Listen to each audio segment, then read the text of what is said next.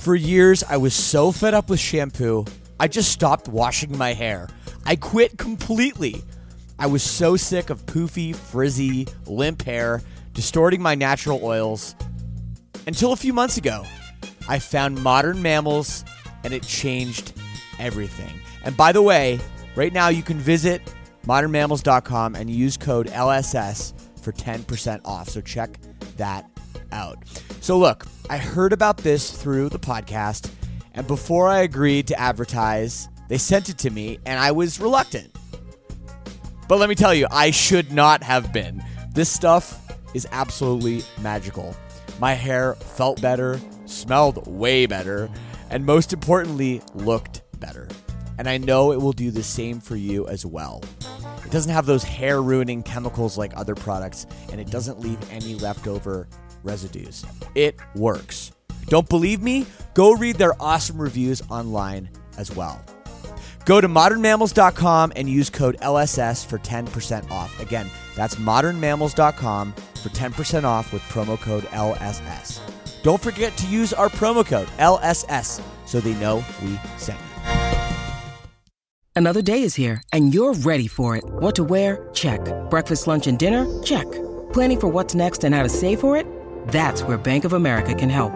For your financial to-dos, Bank of America has experts ready to help get you closer to your goals.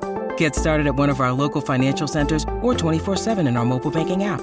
Find a location near you at bankofamerica.com/talktous. What would you like the power to do? Mobile banking requires downloading the app and is only available for select devices. Message and data rates may apply. Bank of America N.A., member FDIC.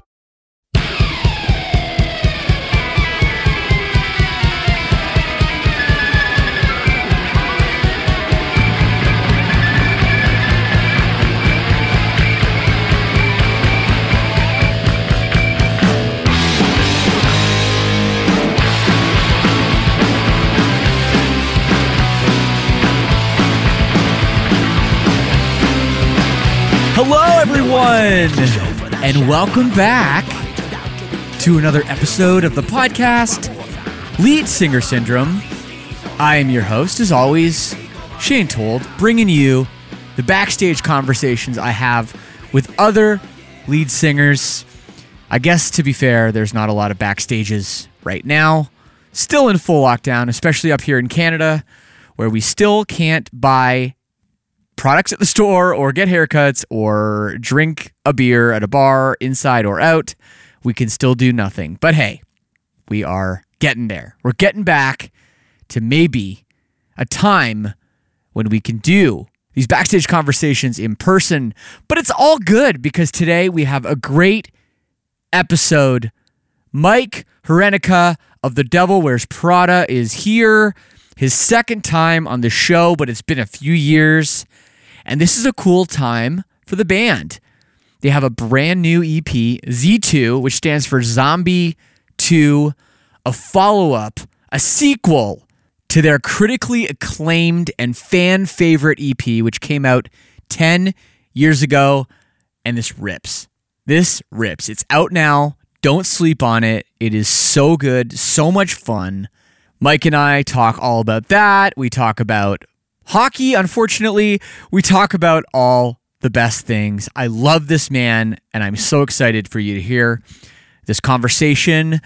Before we get into it, couple reminders. I want to make sure that you know that I have taken this thing onto Twitch.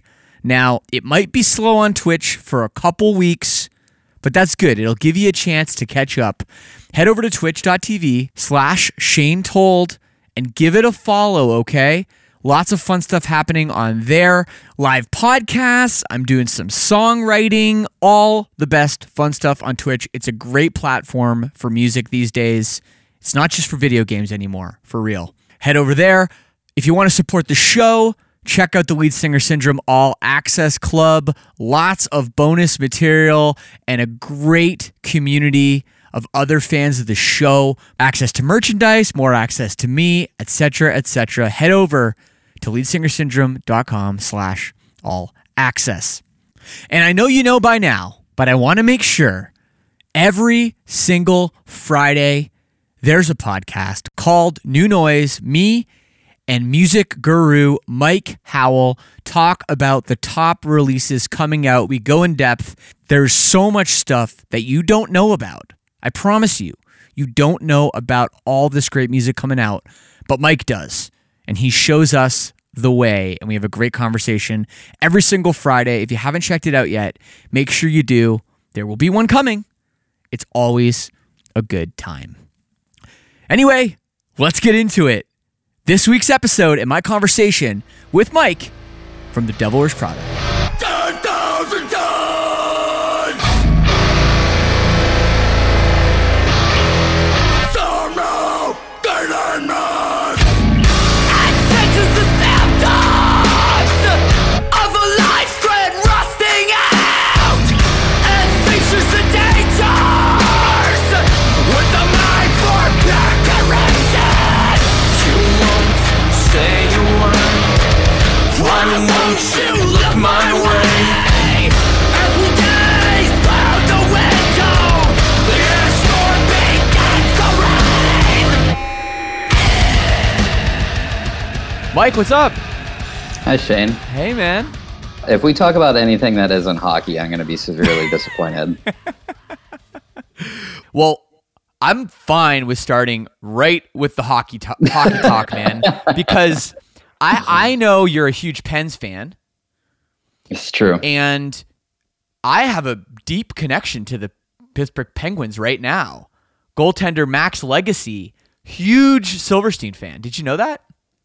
I did hear about that recently, actually. That's so awesome. So I love it. he First came up. shutout recently.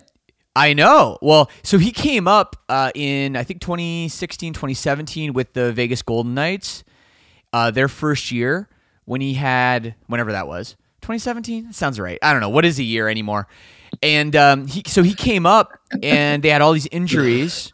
So he, was like the fifth or sixth, on the, whatever they call it, the totem pole. And, he got to play and he did pretty well. And he actually had Silverstein on the back of his helmet.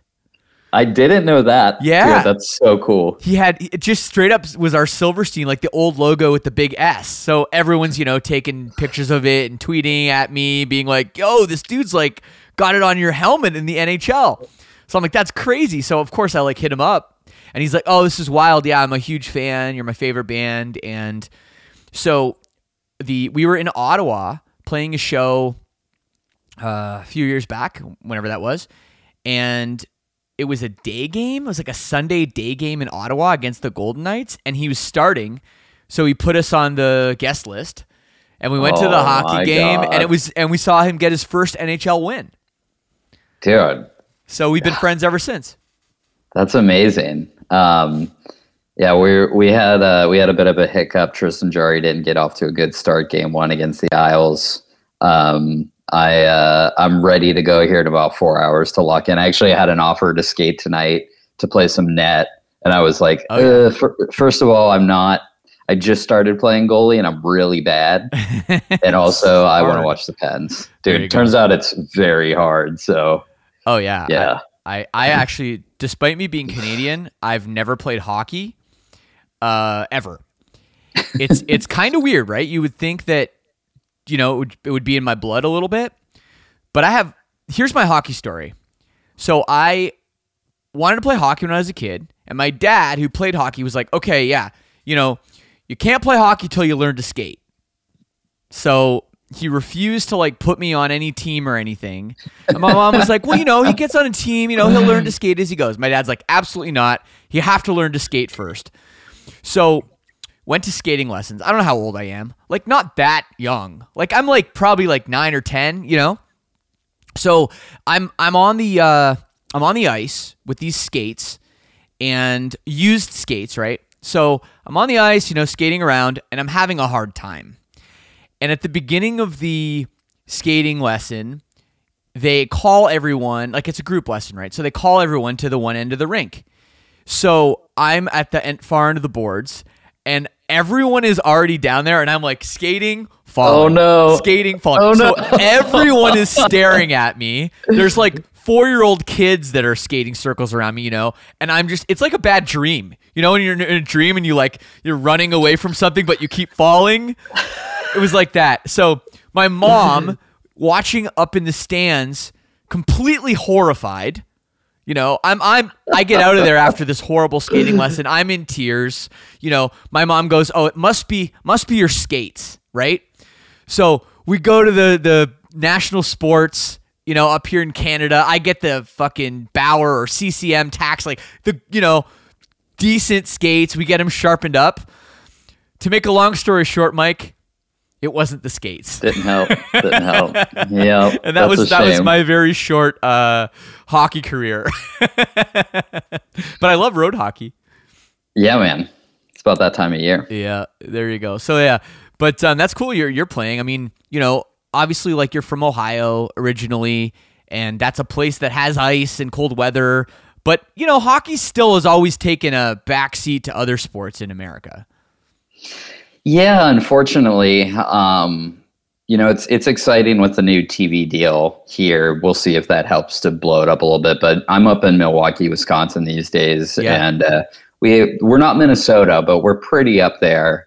I skate pretty regularly where Joe Pavelski grew up and whatnot. So, some of my teammates actually grew up playing against Cole Caulfield, who's so exciting with the Habs, and our dear friend Paul Marks. So I'm curious to know what's happening between you two leading into the postseason. That's right. Yeah, the first round, Leafs and Montreal Canadiens. It's going to be. See, I don't take it quite as intensely as he does. Really? He is. Oh, he is like way more competitive and intense than I am. And yeah, like when like the Leafs beat the Habs, I don't rub it in. I don't text him or anything. I just let it. I let it sit there because he gets quite into it. So I think this week is going to be a little bit weird between us. I'll be honest, because I'm pretty excited, man, for the Maple Leafs this year with the season they've had. They've finally figured it out. Like, I think this could be our year. Although the Penguins are also looking pretty good. Yeah. I'm nervous. I'm giving playoff beard. It's impossible to tell, but I'm giving playoff beard another go, see if I can bless the Pens with that. But yeah, man, it's all been exciting.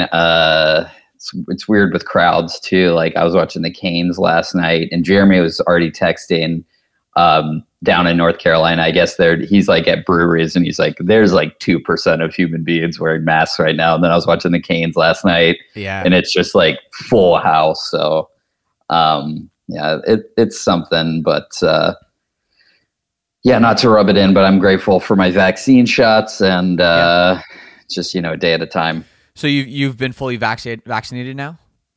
Yeah, all of us Pradas have gotten our shots. I had Jeremy was totally fine. I know Mason, our new bass player, he was a little rocked. Giuseppe was a little bit rocked, but so I guess about half of us. It was bizarre, man. I got my second one at like 2 or 3 p.m. on a Wednesday, and by the end of the night, I had like a pretty bad headache, and then I woke up like fever, just feeling like total shit, and I had a nap, and it was completely gone. Like, I've never gone so low to completely fine within like a 45-minute nap. So the side effects are real and whatnot, but yeah, hopefully excited to play shows like that thing you and I have done for a couple of years, kind of used to doing, kind of earn a living. Yes, that's going to be very nice to have back. No, yeah, the vaccine, I mean, at least it's working, right? When you get the side effects, you're like, okay, they didn't give me like a dud vaccine that was like left in the sun or something. I got the AstraZeneca one, just the first dose up here, and because we're quite a bit behind the US, which is surprising in Canada. Usually we're on top of this stuff and we have no people. So, but anyway, I got the AstraZeneca one, and it straight up kicked my ass for 36 hours. Oh, really? About as sick as I've been in a long time. But it's okay. I recovered and I'm fine and everything, but it wasn't a great 36 hours. That's for sure. Yeah, man, that's the reality of it, I guess. We'll see about, like, I've heard about boosters and whatnot. Like, I don't care. Like in Prada land, like, we've all been joking, like, pump me with whatever it is. Like, I don't care. Just like, Yes. and any bit of normalcy in terms of gigging and having a beer at a bar. Get us back out there. So Mike, well, let's start right there. I mean, you have the live stream you just did, right? Just over the weekend. A lot of people we're really excited to see you guys back together playing music, even if it's through a screen. How was that? Have you guys done much of that over the last year? And how did it feel kind of to get back with the boys? Good, man. I think you guys have definitely done more, but we did 2 towards the end of last year. So it's been kind of nice. We've been kind of like peppering out, seeing one another. Most of our band's in Kansas City, so those guys see each other all the time. But I was out there for a few different instances towards the back of last year between recording our new EP and recording our stream sets. And then I was, back out there to do this most recent stream over this most recent weekend. So, it's been good to see the boys. It's just trying to be as health conscious and responsible as possible as far as keeping our bubbles small, keeping as few humans in and out of the studio as possible. I mean, I've been reminded that the sort of like awe and wonder of walking into a studio for like a first session for a new project is still one of the greatest feelings for me personally. One of the things I most love about playing in Prada and playing music. So grateful to have that. Grateful that all of our guys have been healthy. No one has for sure had COVID. No one has had any family members pass away or have to deal with the sickness. So just all, again, day at a time. I'm very schedule oriented and I'm very not day at a time, but it's taken like fucking 14 or 15, however many months of this pandemic for me to realize that I need to, take an hour at a time, day at a time to try and achieve any semblance of happiness or contentment. So totally, man. Yeah, man, that's me. Well, I've known you for a long time, Mike. I mean, we've done shows and I feel like in a way I've sort of watched you grow up. I'm a bit older than you, but when you were, when we did that first show together, I think I remember at the Cleveland House of Blues back in like 2006, you were this, you guys all were these like little kids, and now, I've watched you grow up into mature adults and kind of you've found your own personalities, you've moved to your own cities and you've had your own relationships and everything. But, knowing your personality, you can be a bit of an introvert in some ways. Like, I feel like you're either like kind of in your wheelhouse where you're like, this is maybe the break I needed, or talking about being more schedule oriented, maybe this is a nightmare. So how has it been really for the last 14 months? So early on, it was awful. We were at the Palladium in Worcester, which you very well know as do we. We were supporting We Came as Romans. We were loaded in. I went to this little vegan spot around the corner there, and we were basically just kind of looking at our phones, being like, "Is this going to get called off?" We were about to go into New York after that. It sounded like that was already going to be getting called off, and then it got all called off. Load up the bandwagon, come back to the Midwest, and deal with it. The first few weeks, I would just sit here in my house and just stare out the window. Like, I couldn't be motivated to read. I couldn't be motivated to write. I didn't pick up a guitar for months. So it was pretty brutal. It's as much as I do consider myself a bit of an introvert, but I like to have everything at pace and a very real energy around me. For me, like almost in observance. And when everything is shut down, it was a bit of a panic for me. And all the same, I was able to get into a rhythm, find things to do, new hobbies to explore and whatnot. The band started doing a podcast, so that was like a healthy means of communication between the boys and me, and having a laugh, figure out things to do, way to spend time, way to try to get any money in my bank account as far as being a functioning human adult. So that's been it, man. And then next thing you know, we were cooking up the EP songs, the stream songs, and moving our way through winter. And it's been for me like either time feels extremely slow or extremely fast. So it's just that. It's you hit the nail on the head with that one. And I'm looking just at your dates here. With We Car back in, you guys were just getting started too, right? You were 6 shows in. Montreal was the last one, and you had a day off on March 12th, and then March 13th, supposed to be a massive show at the Worcester Palladium, and it's all shut down. And it really was. It was similar to us. We were in Charlotte, North Carolina for our last show, and you sit home and you're like, I'm not supposed to be here. You look at your laminate. I still had mine attached to at the hip.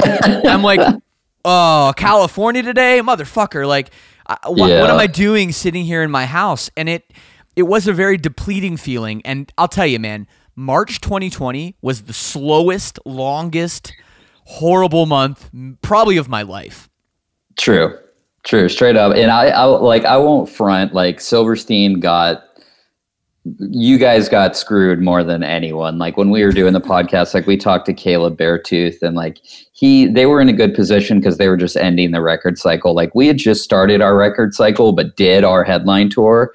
You guys were, and I know you guys just had a hell of a time in Australia right before that. Yep, exactly. So shit has really sucked for us, but I know it was even worse for you guys, so I'm not going to pretend it's all woe is me. It's been bad. It's been bad for all of us. Well, let's talk about this zombie EP, the second one. This is a cool thing. You guys, I feel like with the last record, The Act, you guys had a real great step forward creatively. It's a record I enjoyed a lot, and this is like a different kind of thing. Like you had a lot of success with it. What's the song? Is it called Chemical? I believe you had like some radio success with that tune, and now here you are, like had a little time to reflect back, and you're giving this EP really directly to your super fans because the first zombie EP was just so loved and coveted by those people. Yeah, man, it's we're proud of The Act, our last record. We were really excited that it was starting to get a push with radio and is still receiving great numbers and climbing. So, we worked hard. I don't think it's purely coincidence because we have worked hard at this, but it's nice to see that The Act is still growing alongside doing new zombie songs. Like across the board, like obviously, Jeremy and I are original members and we were around for the original zombie EP, but between like the label and us, like none of us expected it to do this well as far as selling all the vinyl variants. The stream numbers have been spectacular, and we're really grateful. It's amazing that The Act is still pushing. It's something we're proud of and something we were hell bent about putting in front of everyone on earth until the pandemic occurred. I think we're still hopefully, again, get out and get gigging again sooner and later. But for us, or at least for me, from my perception, it's time to keep eyes focused on The Act while also, testing what heavy is to us and trying to make people shut the fuck up who always complain about, it's soft, it's soft. Like, it's what we want to do. Like, and if we want to do heavy, we'll do heavy. And proof is that the Z2 song. So I'm not here saying that it's the heaviest thing you're ever going to hear, but it's the heaviest Prodigos, I think. When did you start talking about this project?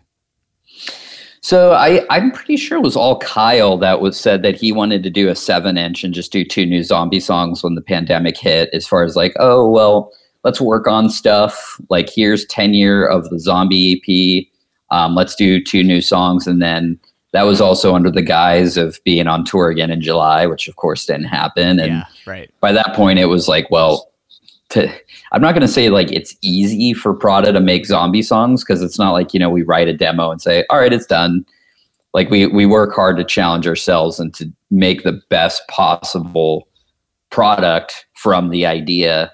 But it's very natural. It's very in our wheelhouse. Like I was recording an interview yesterday, and if like someone was like, hey, gun to the head, write 5 more zombie songs lyrically, it's like, done. It's a lot of work, you know, and I try to open the door as much as possible for John in the band, who produces the band, to say like, do better, you know, you can do something better here. I'm not seeing visually what you're trying to do lyrically here, you know, take more time at it, have another stab at it. And that's all good and great. And that's all in the spirit of challenging ourselves and making the best songs. But yeah, I'm comfortable writing fictitious songs about the zombie apocalypse, turns out. Right, totally. Well, you know, it's interesting, you know, that it's Kyle, you know, that you said, you know, obviously hasn't been in the band. He wasn't in the band when the first Zombie EP was released. He's taken a really active role in the songwriting, along with John, your keyboard player, and they both live in Kansas City. That's an interesting thing, right? For them to come into it and say, like, convince you and Jeremy, hey, like, we want to do this thing, kind of as like a throwback, because obviously they were fans of the band before they joined, or they at least were admirers of the band in some way. What does that happen when you have that conversation and they say, we have this idea, and you and Jeremy, like, were you on the fence about doing it, or were you like, no, this like maybe is kind of what we need to maybe have some of those old fans kind of remember that we're still here? I mean, that wasn't on like the forefront of my mind when the idea was proposed. Like, I didn't realize that was going to bring a lot of people back and see people actively saying like, oh, I haven't tuned into the band for a long time, because, you know, for 11 years, I've been still grinding my ass off, sure, as are the other boys, to write the best material as possible and come up with a record like The Act that we're so proud of.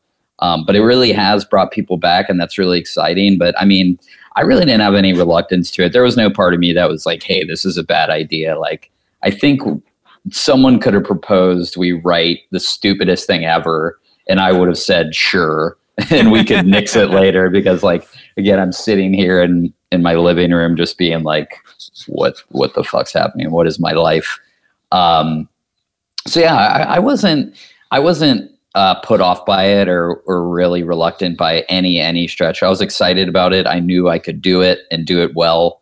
I think the biggest thing for me is just that I didn't want to hear the bullshit. The first is better. The first is better. Right. You know, it's not a competition. It's not a comparison. It's living off the back of a theme that the Devil Wears Prada has installed within, you know, our aesthetic, our world. But it's not like a game, you know, it's not like one outscores the other, you know? So I didn't want to deal with that. And I think we've done a good job, at least from our voices, to say like, hey, no part of this is to say this is heavier or this is better. It's just more fun, you know? I mean, zombie songs are, I think, the most straight on, least like what I call thinker material is possible. You know, the beauty of it is that you can completely turn your brain off, almost the same as like an action or a horror film. You know, you're not questioning your life. You're just consuming, and, you know. Well, totally.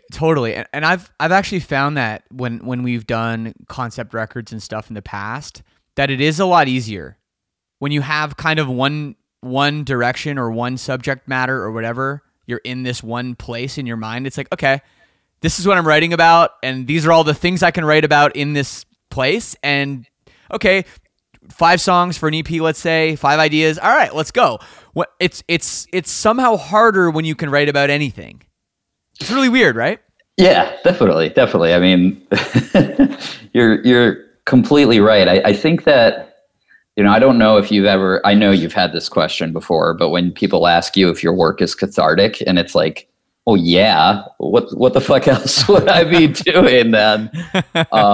So I think what can be fun, and like, you know, even like Silverstein doing short songs forever ago and whatnot, like it's fun, and as a musician, to turn your brain off and just like click into that mode, you know, and click into a mode that's like actively and intentionally non-cathartic, you know, like there's a level there. There's emotion and putting on a performance, and obviously all the effort that goes into, as you well know, fucking yelling your brains out for you years and years, even before or longer than I have. But yeah, it can be cool to to have the actual like constraints rather than having the world at your fingertips in a way. I know. No, and I feel like that's like a weird thing about making a record in the pandemic, or even, you know, some of the live stream stuff that we've done.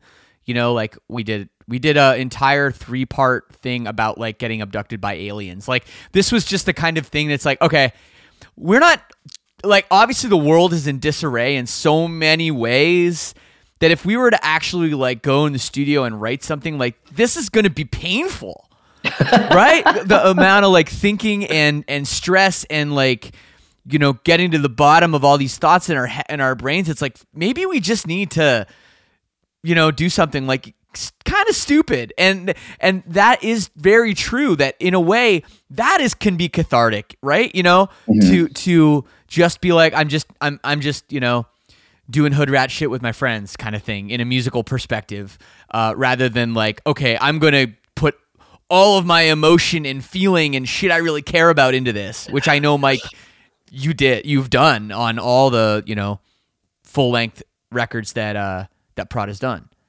Yeah, man. I mean, I kind of touching on it earlier as far as like, I do consider myself somewhat of an introvert. I'm not like uber private, but I like to, there's some focus there on my privacy, and I maintain a certain distance with social media and whatnot, but I need the world to be happening for me to create. Like I feel like a lot of my creative process is almost just like being at an airport and watching people and commenting and observing. Right. So yeah, to your point, like early on, as far as like, if it were to be in a studio and like, oh, right, like a full length record, like in terms of your thoughts and whatnot, it's like, I don't have any thoughts. Nothing's happening. Like a lot's happening, that people are dying, and this fucking virus is, you know, ruining the global, more than obviously the economy. And obviously there's so much more important things, but there's nothing for me to comment on. There's nothing for me to feel in the world because everyone's stuck at home. That's a good point too. Hey, it's Kaylee Cuoco for Priceline. Ready to go to your happy place for a happy price? Well, why didn't you say so? Just download the Priceline app right now and save up to 60% on hotels. So whether it's Cousin Kevin's Kazoo Concert in Kansas City, go Kevin, or Becky's Bachelorette Bash in Bermuda, you never have to miss a trip ever again. So download the Priceline app today. Your savings are waiting. Go to your happy place for a happy price. Go to your happy price, Priceline. Yeah, man. I mean, you brought up money and the financial side of this, and obviously when you are six shows into a tour, you know, there's some expectation that in another month you're going to come home with some money to live on for the rest of the year or whatever. Has that been a struggle, you know, for you living up there in Milwaukee? You know, you have a place and everything. You touched on it earlier. I know you were even doing some work outside of the band. I mean, there's a reality there, you know, as a musician, that's a working musician, that's like, okay, well, when we can't tour anymore, some people have lost 90% of their income or more. How's that been for you? You know, it feels like I want to caution myself as to if I'm being ungrateful to complain about this, because I feel like a lot of people the rebuttal would be, well, you're lucky to play music as a living. But it's like, yeah, but it's not like I don't work hard at it, or like it just falls in my lap, you know, or that like I'm whisked around in a private plane or something, you know, like playing shows and everything's catered to me. Like I work hard at it, and I feel like, you know, I earn it, you know, so people, you know, we've been stepped on as artists. And again, it's not to say woe is me, we're the only ones as musicians, primarily thinking of bartenders and people in the restaurant business, people in, of course, the venue business, independent venues.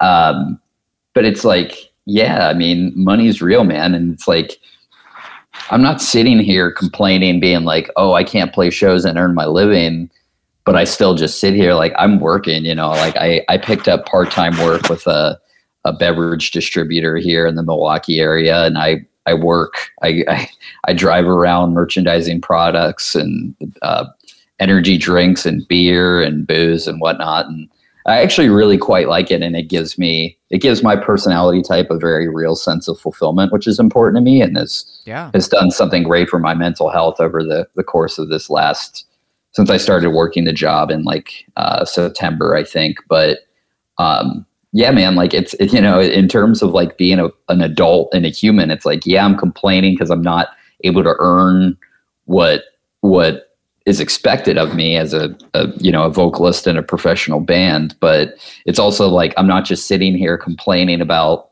not getting checks or something. Like, I've had to make ends meet. I'm not fucking, I'm not above it. I'm not above working like the rest of the world does. So it's a lot to grapple with, but I feel like I'm coming out in a better place in a number of different ways. And we'll see about end of year in terms of making a living again. Thank you for your honesty with that. I mean, that's, a lot of people don't want to necessarily kind of like admit to it, when you're an artist and you're saying, oh, like I had to go back and get a real, like that's not the kind of thing people want to talk about. That kind of, it takes a little bit of the romance of the artistry out of it, but it's reality. So thank you for sharing that. I mean, I got to figure though, like I know early on, it's actually, this is a true story. I don't know if I've ever told you this. We played in Portland at the Hawthorne Theater when we were still on Victory, and Craig from Rise Records came out to the show, and I had only met him a couple times, but I knew he was a big Silverstein fan, and he was really, interested in signing us after we were done with Victory, which he did. And I remember we were eating at that. I'm sure you remember the Hawthorne Theater in Portland. There's like a Mexican like burrito shop right in the parking lot. Right. It's actually pretty good. So we were sitting there. He bought me a burrito, and then he literally, I think we were playing with you guys actually, and he literally took something out of his pocket and showed me a check for you guys that he was going to give to you that had like a pretty decent amount of money on it. I don't know. I don't know if you guys ever got it, but I remember thinking to myself, like, holy shit, like this is a younger band that's like actually getting paid from their record company, which for us being on Victory for 4 albums, we were like, holy crap, sign us up. Like we actually can make money from selling albums. Yeah. I mean, I've mentioned it lightly here and there before, but like, obviously, a Day to Remember, also close friends of both of our bands, and that which we consider peers. And one of our first proper tours was A Day to Remember and us with Silverstein. And if we were very, very lucky in that we got positive message from Rise before we started shopping our band to other record labels, primarily Victory, in terms of actually making money. But God, I know Hawthorne Theater very well. Great record store a little further down the road there, and there's the grocery store. I'm going to give away the secret, but there's the grocery store like immediately across the way. And if you Fred Meyer, baby. Yep, exactly. And if you have to use a toilet, wink, wink. Yeah. You have to go there because otherwise there's no backstage bathroom. So you don't want to use like a stall, while you're, in terms of pulling back the veil or the romance of artistry, nothing can put you in your place like Hawthorne. That's right. Fucking sick shows. That's right. No, I've taken, I'll just say it. I've taken plenty of shits in that Fred Meyer. I was weaving around it, but yep, same. Yeah, if you live in Portland and you go to shows at the Hawthorne Theater and you want to meet your favorite bands, just stand outside of the Fred Meyer bathroom. Sorry, I'm saying washroom. I'm Canadian, and you can meet your favorite artists. Not awkward at all. Nope. Just how we draw it up. That's a city I miss a lot, and like I miss so many cities from not touring in 14 months, and a lot of these places I haven't been to in even longer. And man, Portland is a great city. Dude, of course, like hitting the press cycle, putting out a record or an EP, like yesterday was my block of Australia. Oh yeah. And like I'll be honest, like the first few times I went to Australia, I wasn't the biggest fan. I didn't really get the culture at all. Some tours are definitely way better than others in terms of being pampered is nice, when you're around the world. But yeah, I miss it terribly.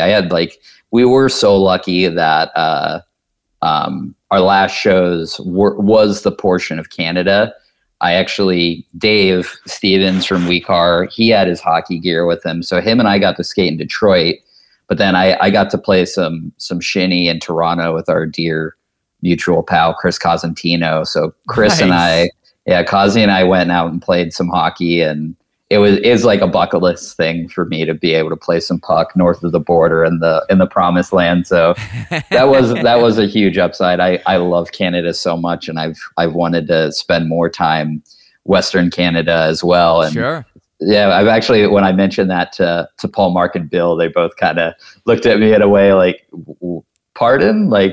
But yeah, man, I mean, you guys slay Germany and Europe so hard, and there are a lot of bands that are like, oh god, we have to go to Europe, and we've shared those experiences. One of the last tours we got to do, and you guys are like the biggest fans of Germany, and we're like the second biggest fans of Germany. Yes. I think so. We've mentioned before, publicly, our deep, passionate love for Christkindl markets and going to eat or going to drink Glühwein and collecting mugs and whatnot. So 100%. Dude, yeah, there's little else I'd rather be doing in the world than be in Europe with the Soberstein boys and having the times that we had over there, and the adult Christmas market in Hamburg and just some fucking awesome times. I still have pictures on my phone of the male stripper. Andre. Yeah, dude. Yeah. I was actually looking through my phone at old pictures, and I have it's when you're scrolling through on your camera roll, and it's you can tell it's all the same lighting. I must have 100 photos of that guy on my phone. In the grid. Yeah, in the grid of Andre. It's so funny, but that I'll never forget that. And, Banana Schosen, the absolutely real German holiday tradition, occasional holiday tradition that we celebrate, that we even celebrated this past year, despite us not being on tour and not being in Germany, we still celebrated Banana Schosen, and that's love right there. Yeah, I got Josh Bill Evans record that I had. I got to shop around Ontario record stores to minimize shipping. But yeah, Banana Schosen legendary. I actually have that Hamburg day, and I was hammered, and it's just, there's a picture that I was just exchanging with PK that him and I are dressed the exact same accidentally. And then we did that roller coaster, and I was holding hands with Josh on the roller coaster. I'm hammered eating a pizza. I have a picture of that in my phone. Seriously, I know, one of the best nights of my life. We got, there were beverages. Well, I love touring with you guys, and sharing the bus in Europe was so good. But one of my favorite things that you guys do, we brought Banana Schosen into your world. What you brought into our world is ladies' late night. 80s night. Yeah, not ladies' night. There's no girls around. No. We're too old for that. Late 80s night, ladies' night, where basically it's a dance party on the bus featuring mostly late 80s tunes, and you just let loose. Typically on a Thursday night, usually you guys like to do it? A Roadie Friday. Roadie Friday, okay. Yeah, Roadie Friday is going to be excellent. What's funny is, now that I'm thinking about it, because I knew when you started saying about Banana Schosen, we'd have to talk late 80s, ladies' night. Yes. Is that we've never actually spelled it out, but it should definitely be L''80s. Yes. Ladies' night. But yeah, very much to the credit of Ben Wilcox for sure. I think that might have been his idea, but he knows the jams, and just an all around great time with a lot of dudes without a woman in sight because we're losers. That's yeah, because we're losers, or we're with women in our lives. But whatever. Either way. But yeah, man. Yeah, Ben Wilcox.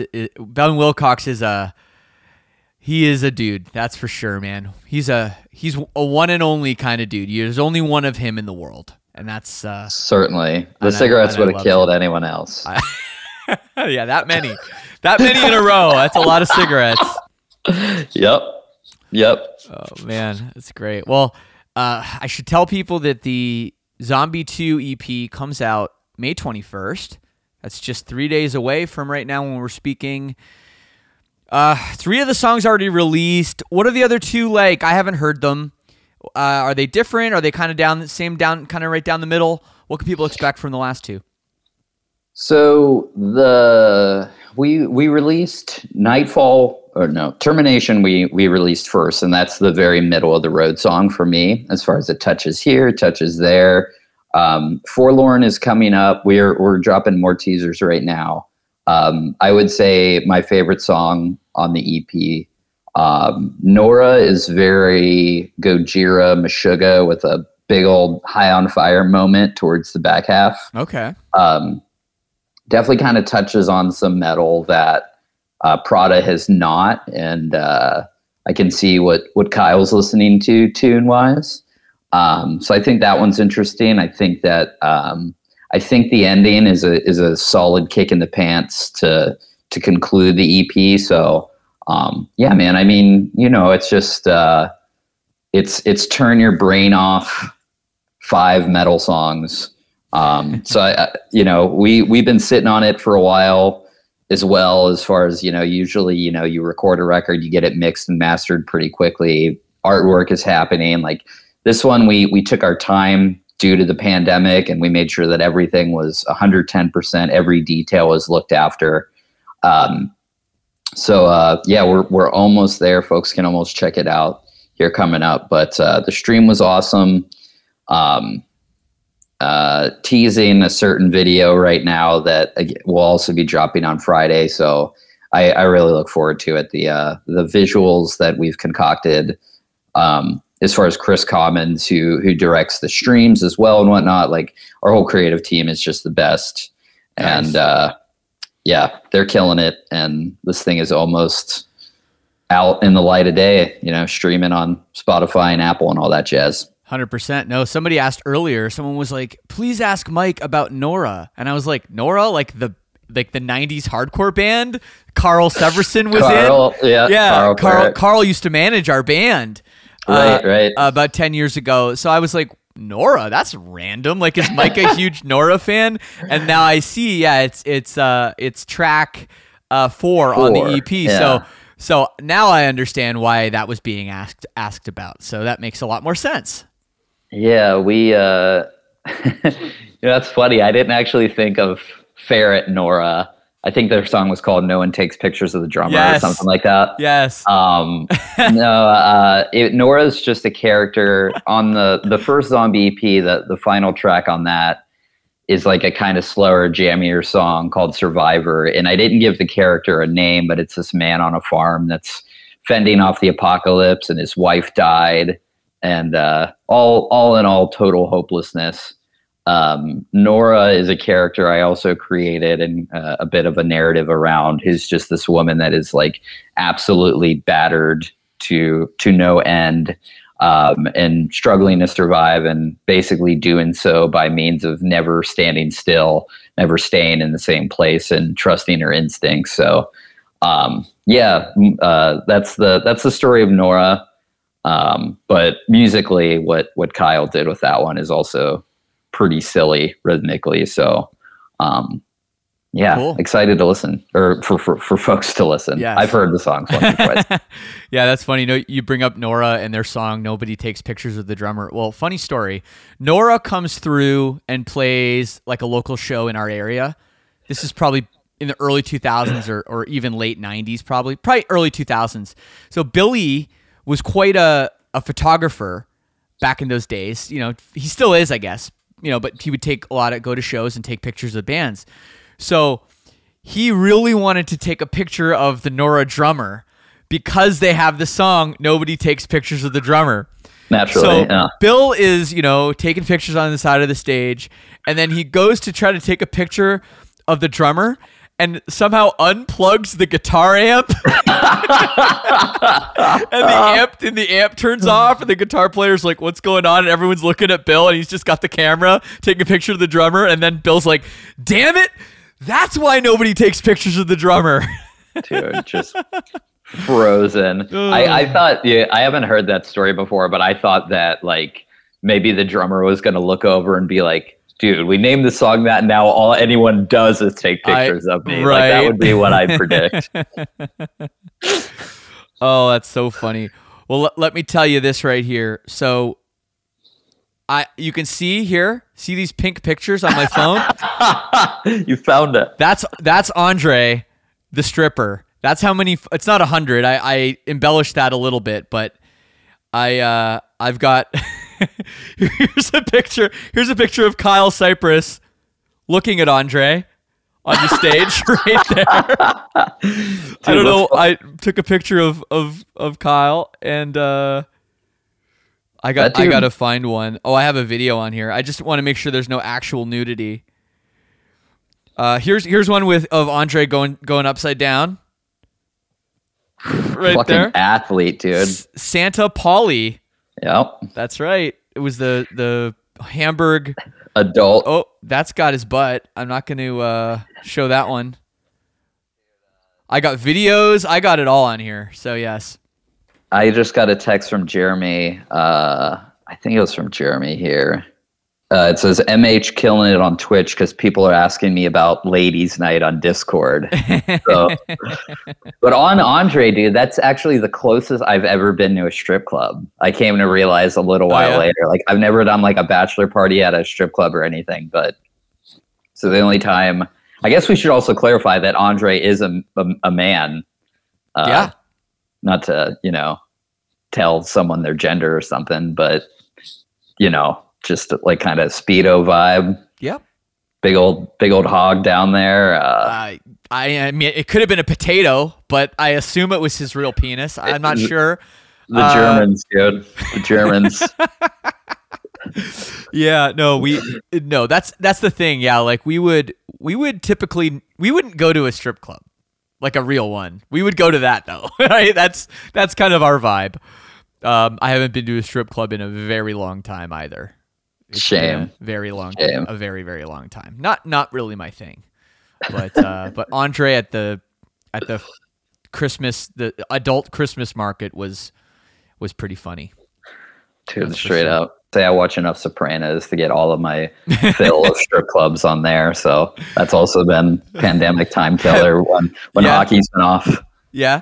I'll tell you, Sopranos, I was a huge fan of it when it was on TV. Like, I remember seeing the last episode, and I won't spoil it if anyone hasn't seen it. And they'll everyone's like, what the hell? Like, so I was there for all that. And I haven't went back and watched it. I've been meaning to, but I've caught a few episodes like here and there. And man, I don't know if it's aged particularly well socially with some of this, you know what I mean? Some of the stuff in there, you're like, oh damn, like I don't think they could say that anymore. Without a doubt. I'll say, not to get myself canceled here, but there are some jokes in there that I have told friends in private that I wouldn't tell you here on a live stream to the internet. So we'll save those. I can only imagine. But yeah, that show was good, but also like, wow. There's probably a few big oofs in there these days. Yeah, dude. So I opened up the forum here to some questions, but I'll be honest, I'm having so much fun talking to you that I haven't really been keeping an eye on it. But there are some questions here. Let me find a good one. Was there any thought on a Dead Throne 10-year tour before COVID happened? Have you guys done much of that stuff? Anniversary tours and stuff? Is that something that you're feeling, Mike? I just read, I don't want anyone's big ol' hog anywhere near my ladies' night, so I'm gonna take that as far as reading a comment section. There was, yeah, it was very, very real. We didn't have rooms booked, but we were 110% planning on finishing our Dead Throne tour probably last month. Right. Wow. So yeah, it was real. Okay. All right. Let's see here. But yeah, to also answer your question, sorry, man. We did with Roots Above 10-year tour. I think that was 09 or 08. Oh, I think we put out the record came out in 09. So I assume that's probably when you did it. Yeah. 2019? Actually, we actually did it a year early, so it was a 9-year. But semantics. It's true, and yeah, and I like for our 20-year tour. I was like, okay, well now it's going to be 21 years. So I was like, you got to just put a little line through it and write 21, right? Like just for LOLs, but you won't hear any arguing from me. No. I mean, who really cares anyway? There was another question here too. Somebody was asking about kind of your inspiration with writing. I think that's interesting because you are an avid reader, writer, creative person. I'd say more so than a lot of singers and bands. So do you have any like big, either, people that you like to read all the time or anything that you can pass on that you think other people should read? To Taylor, there's one that I picked up via Buddy, a Norwegian writer that wrote, I forget if it's 6 or 7 book series. I haven't actually finished it, but it's called My Struggle. His name is Karlov Nosgard.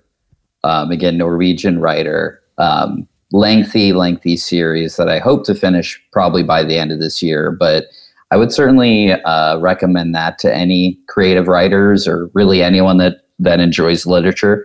That's been a big one for me. I kind of see his writing is it's been explained as by divulging his most susceptible and vulnerable moments. You explore your own in a very amazing and I don't know, the connection there is so real, but I'd certainly recommend that. I was saying to someone yesterday that I've always been under the sort of idea that for every 1 hour that you create, you should take about 10 hours consuming. So as far as my writing and creative process, I'm very much of the mindset that, listen to however many records, however many songs to write your own song.